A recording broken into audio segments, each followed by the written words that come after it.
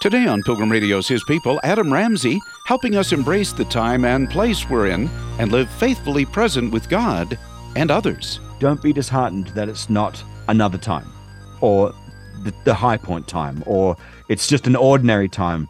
God is in all of it, and we just need to be aware of that. Adam Ramsey next.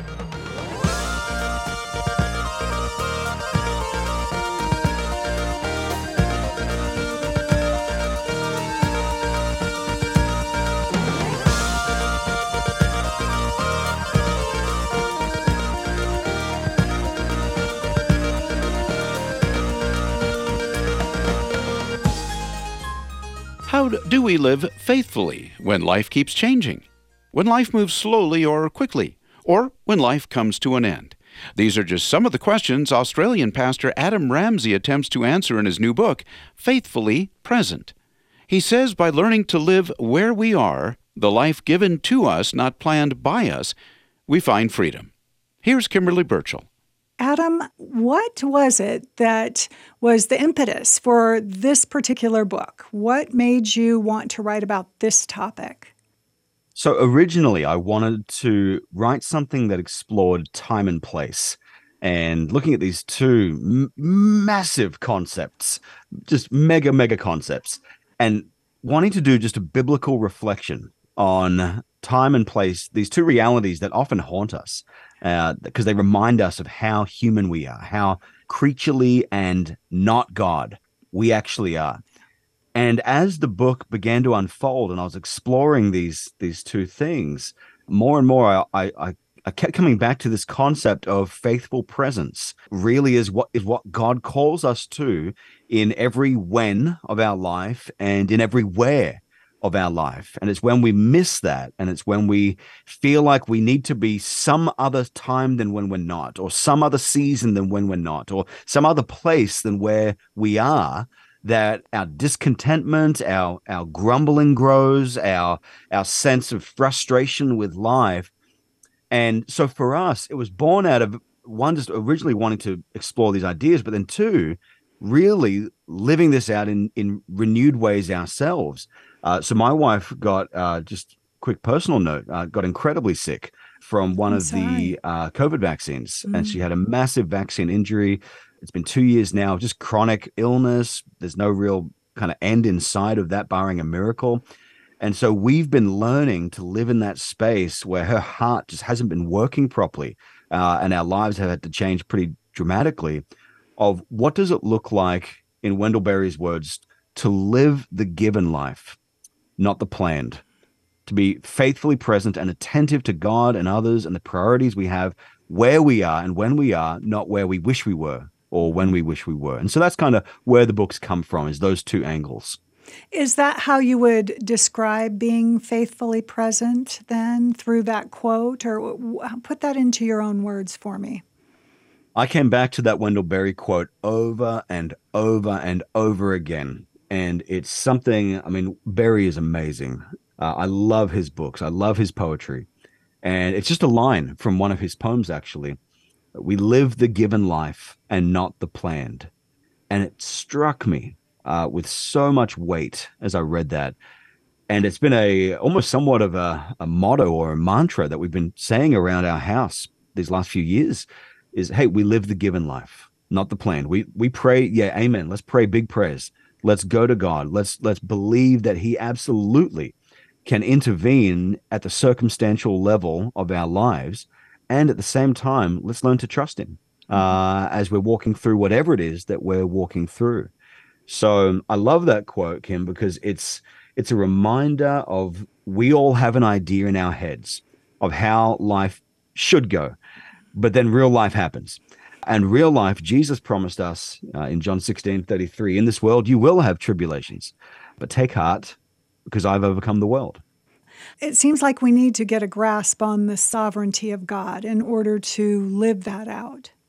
When we remember that God actually is sovereign over every season of our lives, over every square inch of the universe, then that actually liberates us to be attentive to what he is doing. God is not a cosmic genie. We're not trying to get him to bend to our wishes. He is the God of glory. He is on the throne. The throne is occupied. It is the center of the universe, and God is on it, and he knows what he's doing. And what happens is when we're suffering and when we're going through something we don't like particularly, or even just dial it down, even if it's not so much a time of suffering, but just a time of, man, I just wish I was, it's like little kids, they want to be grown-ups. It's like, I just wish I was grown up and I could do more things. And then grown-ups wish they could be little kids. It's like, I wish I could go back to my childhood. And we just don't want to be where we are within the seasons of life. But remembering God is in those seasons and he's in every single one of them. And we forget that just too easily.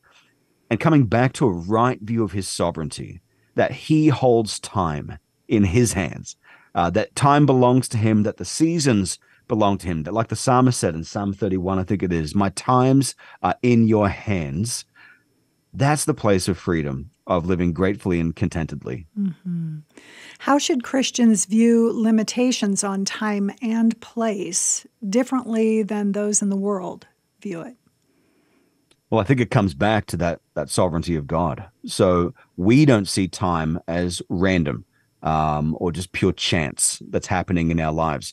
And there's so much, conversation at the cosmic level of, okay, how does time even work? And how does, general relativity and space and time and matter and energy interact? And is time flowing backwards from a fluid future into a concrete past? Or are we moving through time like we're moving through a river? And there's all this conversation around that. And I explore that a little bit in the first couple of chapters.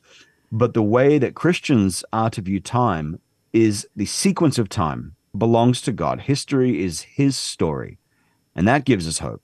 But then also the high moments of time, the kairos time. So there's chronos time, which is clock time. That's the ticking of the sequence through history. But then there's kairos time, which is the right time, the appropriate time. It's ripeness, the beautiful moments within time that we sense this is timely. Those are God's too. And so the ancient Greeks saw Kronos as, kind of the old guy with a scythe, and he was very, very demanding. He took no prisoners. I mean, it was just like everyone is going to die, and Kronos will keep ticking away doing what he does. And then they saw Kairos as kind of this cheeky, mischievous guy with a mullet on kind of like the front of his head, and he was quick on his feet, and so you couldn't catch him. The moment he got past you, there was nothing to grab onto. You had to grab him by the front of the head for those ripe moments of time within life. And there's something interesting in that for us to go, yes, we feel that once a timely moment has gone past, it's gone. That now belongs to memory or missed opportunity. But there's also a sense where we interact with those high points in life and we receive them as gifts from God. And we're not just randomly chasing after ripeness and fullness of time. We know that God at his appointed time is going to fill our lives with the fullness of who he is in different ways. And so I think we come at it differently to the non-Christian in that we have worshipful gratitude during those moments of time where we sense the fullness of God. And the book's a somewhat of a reminder there of look at what God has for you when we simply open our eyes and are present and attentive when and where we are.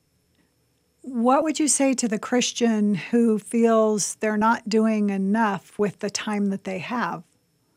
I think we can all, the book's not a book about time management principles. We talk about it a little bit.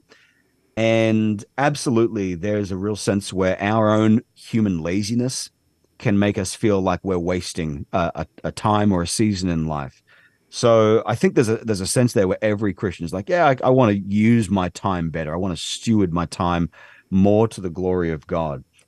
But I would also want Christians who are feeling that tension to remember that the time of normal life, the in-betweens of the mountaintop moments, there's a whole chapter in the book on lulls. A lull, like the gap between a set of waves. I live by the beach. And so sometimes there'll be some waves coming in the surface. Everyone's catching these waves, and then everything stops. Everyone's just sitting on their board and nothing is happening. But something is happening. And it's in those lulls even of life, the white space between the words and the paragraphs of our lives. God is at work in that. And he's preparing us, and he's teaching us, and he's sanctifying us, and he's even producing patience in us. And I think the most important quality of all, Kimberly, he is building trust in us in those seasons of life when time feels like it's moving slowly. So by all means, be a good steward of the gifts and the time and the season God has you in. Whatever that season is, fill it to the glory of God, and fill your plate with meaningful ministry and service and relationship and neighbor love and all of these things to the glory of God. And don't be disheartened that it's not another time, or the high point time, or it's just an ordinary time. God is in all of it, and we just need to be aware of that. Sometimes it feels like we kick against the goads, so to speak, probably especially in the lulls or in times of suffering. How do we find his faithful presence, and what should it look like for us when we're in suffering or difficult circumstances? I think it's coming back to that sense of, do I actually trust? And it's a trust thing. But do I actually trust that the God of all time is in this time that I don't like? Do I believe that he is here in this season that I'm finding difficult or annoying? And if he is here, why do I feel a sense of his absence? And it comes back to a question then for me is, where am I looking? Where is my focus? Am I trying to grab a hold of what belongs to God alone, which is timelessness and omnipresence, and be wherever I want to be at any point in any time? Or is this an opportunity here, even as I pray? And I don't want to ever discourage anyone from praying for God to intervene in circumstances that we don't like. That is amen. That is biblical. Let's do that. And as we do that, let's cultivate a posture of humility, which says God is not a genie. He is present because he promised he would be. Jesus said, I will never leave you or forsake you. To the end of age, I will be with you, when he gave us the Great Commission. And when we learn that, we're learning to actually embrace the thing that we want to get rid of, that Jesus so willingly took upon himself, which is humanity. We're learning to embrace humanity. Jesus took humanity on himself, the God of glory, the timeless and eternal one. He clothed himself in humanity. And when we see that Jesus doesn't push away humanity, but enters into it, for us, then there's a sense, okay, I can follow Jesus down that pathway of embracing my humanity and learning to wait with hope, and to suffer well, and to pray with anticipation, and really to trust and to cultivate trust of the God who's with me in every season of life. There's something that you said just a minute ago that I'm wondering, how did you come to the place of asking yourself the questions, am I trying to be godlike here? And only share with me how you came to ask yourself that question, what brought it to your attention, and how can we be more aware ourselves and say, maybe I'm a little off track here? Well, I just know my own heart, and my own heart is wanting to be in charge and be in control and do what I want to do. And when I'm in a season of life or in a place where I feel stuck, or even just feel trapped, perhaps might be a better word, then I need to ask myself, where am I not trusting God that he's in this and I don't necessarily need to get out of it? Or if I do, at his timing, and he will be faithful in that. So for me, it was coming back to this sense of, and this is why time haunts us, because we realize when we really get honest with ourselves, and when we really look at how fast our life is going by, and we get to seasons of life where we look back and there's gray hairs in the hair and in the beard, and we have a sense of my goodness, like it's gone so quickly. I'm so not in charge of this thing. I'm so creaturely. That's where midlife crises come from. That's where a sense of despair and existentialism can come from. In a godless universe, that is depressing. But we don't live in a godless universe. We inhabit a time where God himself is. And so I wanted to, with this book, tease out those limitations of time and place that do haunt us, but actually they're not meant to. Time and place are God's gifts to us, that they locate us, they humanize us, they draw out the fullness of our humanity. And when we come to that place of confession of I am not God, my days are numbered before there were yet any, that seasons come and go and change in my life. Like Solomon said in Ecclesiastes 3, there is a time for everything. Then I don't have to feel like life's rushing past me. I can inhabit the time and space that I'm in, the here and now of the present, and seek to simply be faithful here and glorify God where I am, not where I think I should be. And I think that's the secret of contentment of Philippians 4, Paul's superpower. He said, I've learned to be content in whatever circumstance I find myself. I know how to make do with little, and I know how to make do with a lot, because in all circumstances I have learned the secret of being content. And that's the secret of the book. That's the hope of the book. And that's where I'm learning day by day myself to inhabit that space. Well, what is a godly way to consider and think about our own eventual death? Yeah. It's coming. It's coming. And we all like to pretend that death exists out there for other people, but not for me, until it hits home for us in a way that someone that we love dies. And then there's a sense of, we're shocked and we're surprised, and we feel this intruder has come into our existence. And I think it's right for us to feel that way. We're meant to hate death. Jesus hated death. And even at the graveside of Lazarus, who he knew he was about to raise from the grave, he wept. And there's this fierce, holy hatred of death that we see in Jesus, and that we see particularly coming out in the resurrection as Jesus himself conquered death. So I think for us as Christians, we should see death as a reminder that our time, our life is short. Life really is a mist. And I think I use this analogy in the book. The average life expectancy, depending on where you are in the world, it's in the high 70s. It's a little higher for women, a little lower for men. High 70s, some countries low 80s. So just for a round number's sake, let's say 80 years.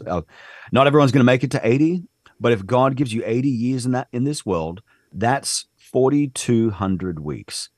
For me, I like to break it down and think there's really at most 4,200 Sundays that I'm going to gather with my brothers and sisters in Christ as kind of a marker that highlights each week.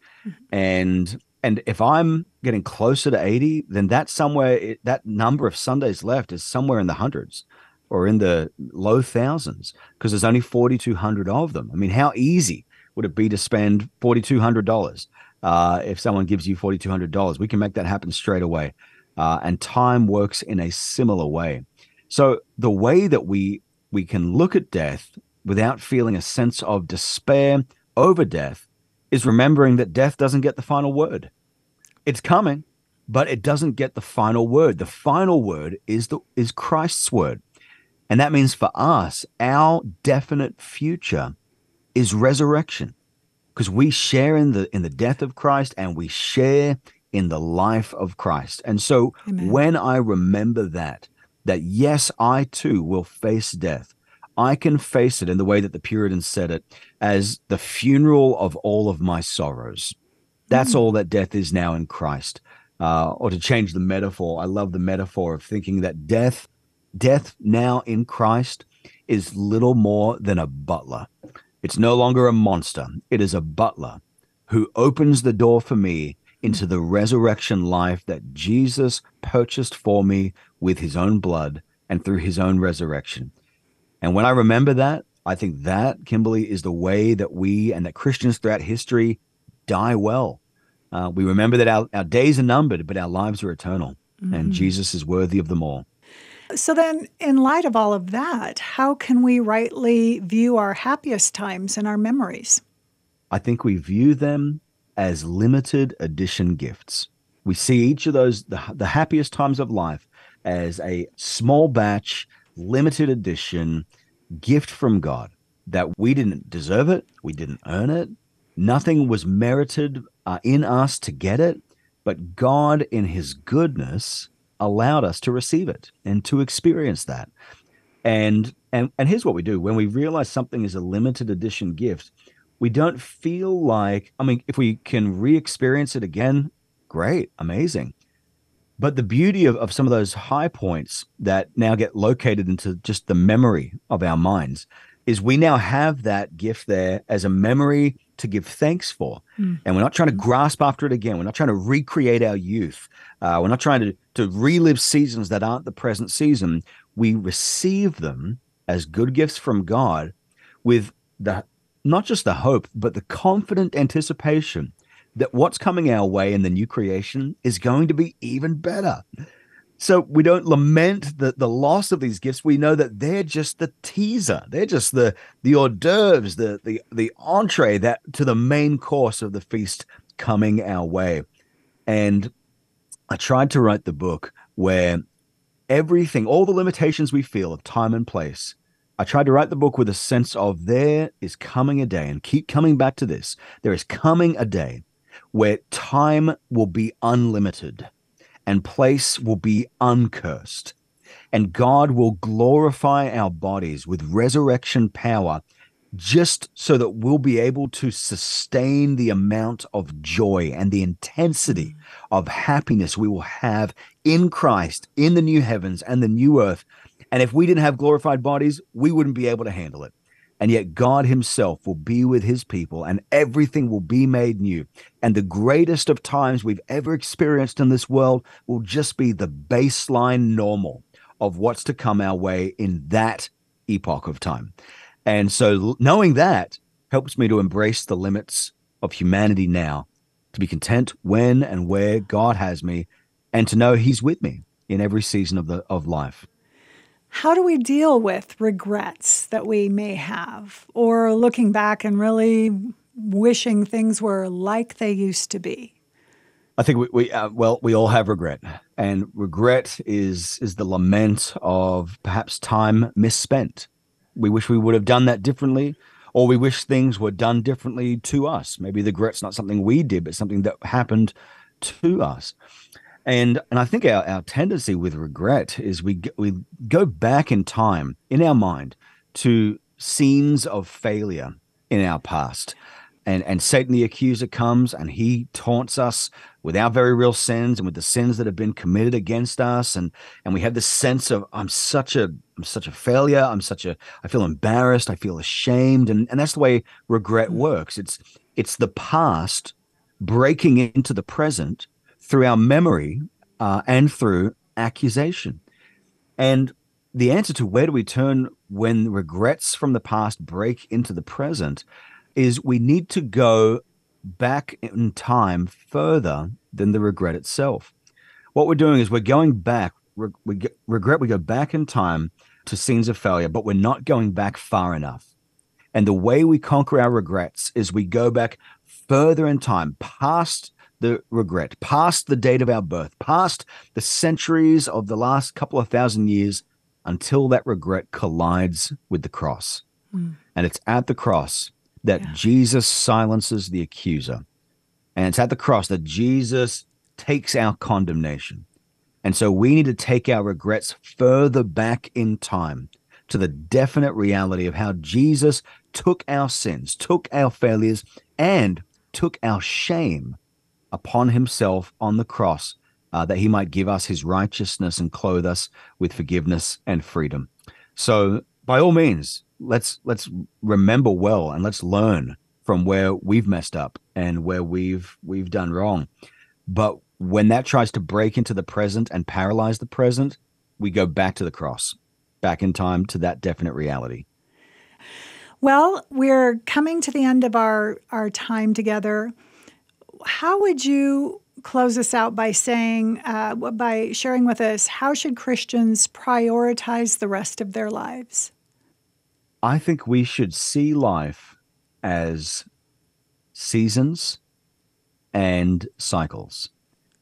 And when we see life as seasons, that there is going to be the micro seasons that change in my life through the year. There's going to be the macro seasons that change in life in my body. So I like to see that if we have 80 years roughly, your first 20 years is kind of like spring. It's the new beginnings. It's incredible. And then 20 through 40 is kind of like the summer. We've got our peak energy, and we're kind of now in the vocations and careers and things and having families, and then the next 20 years, 40 to 60 is like autumn, and the colors are changing literally in our hair.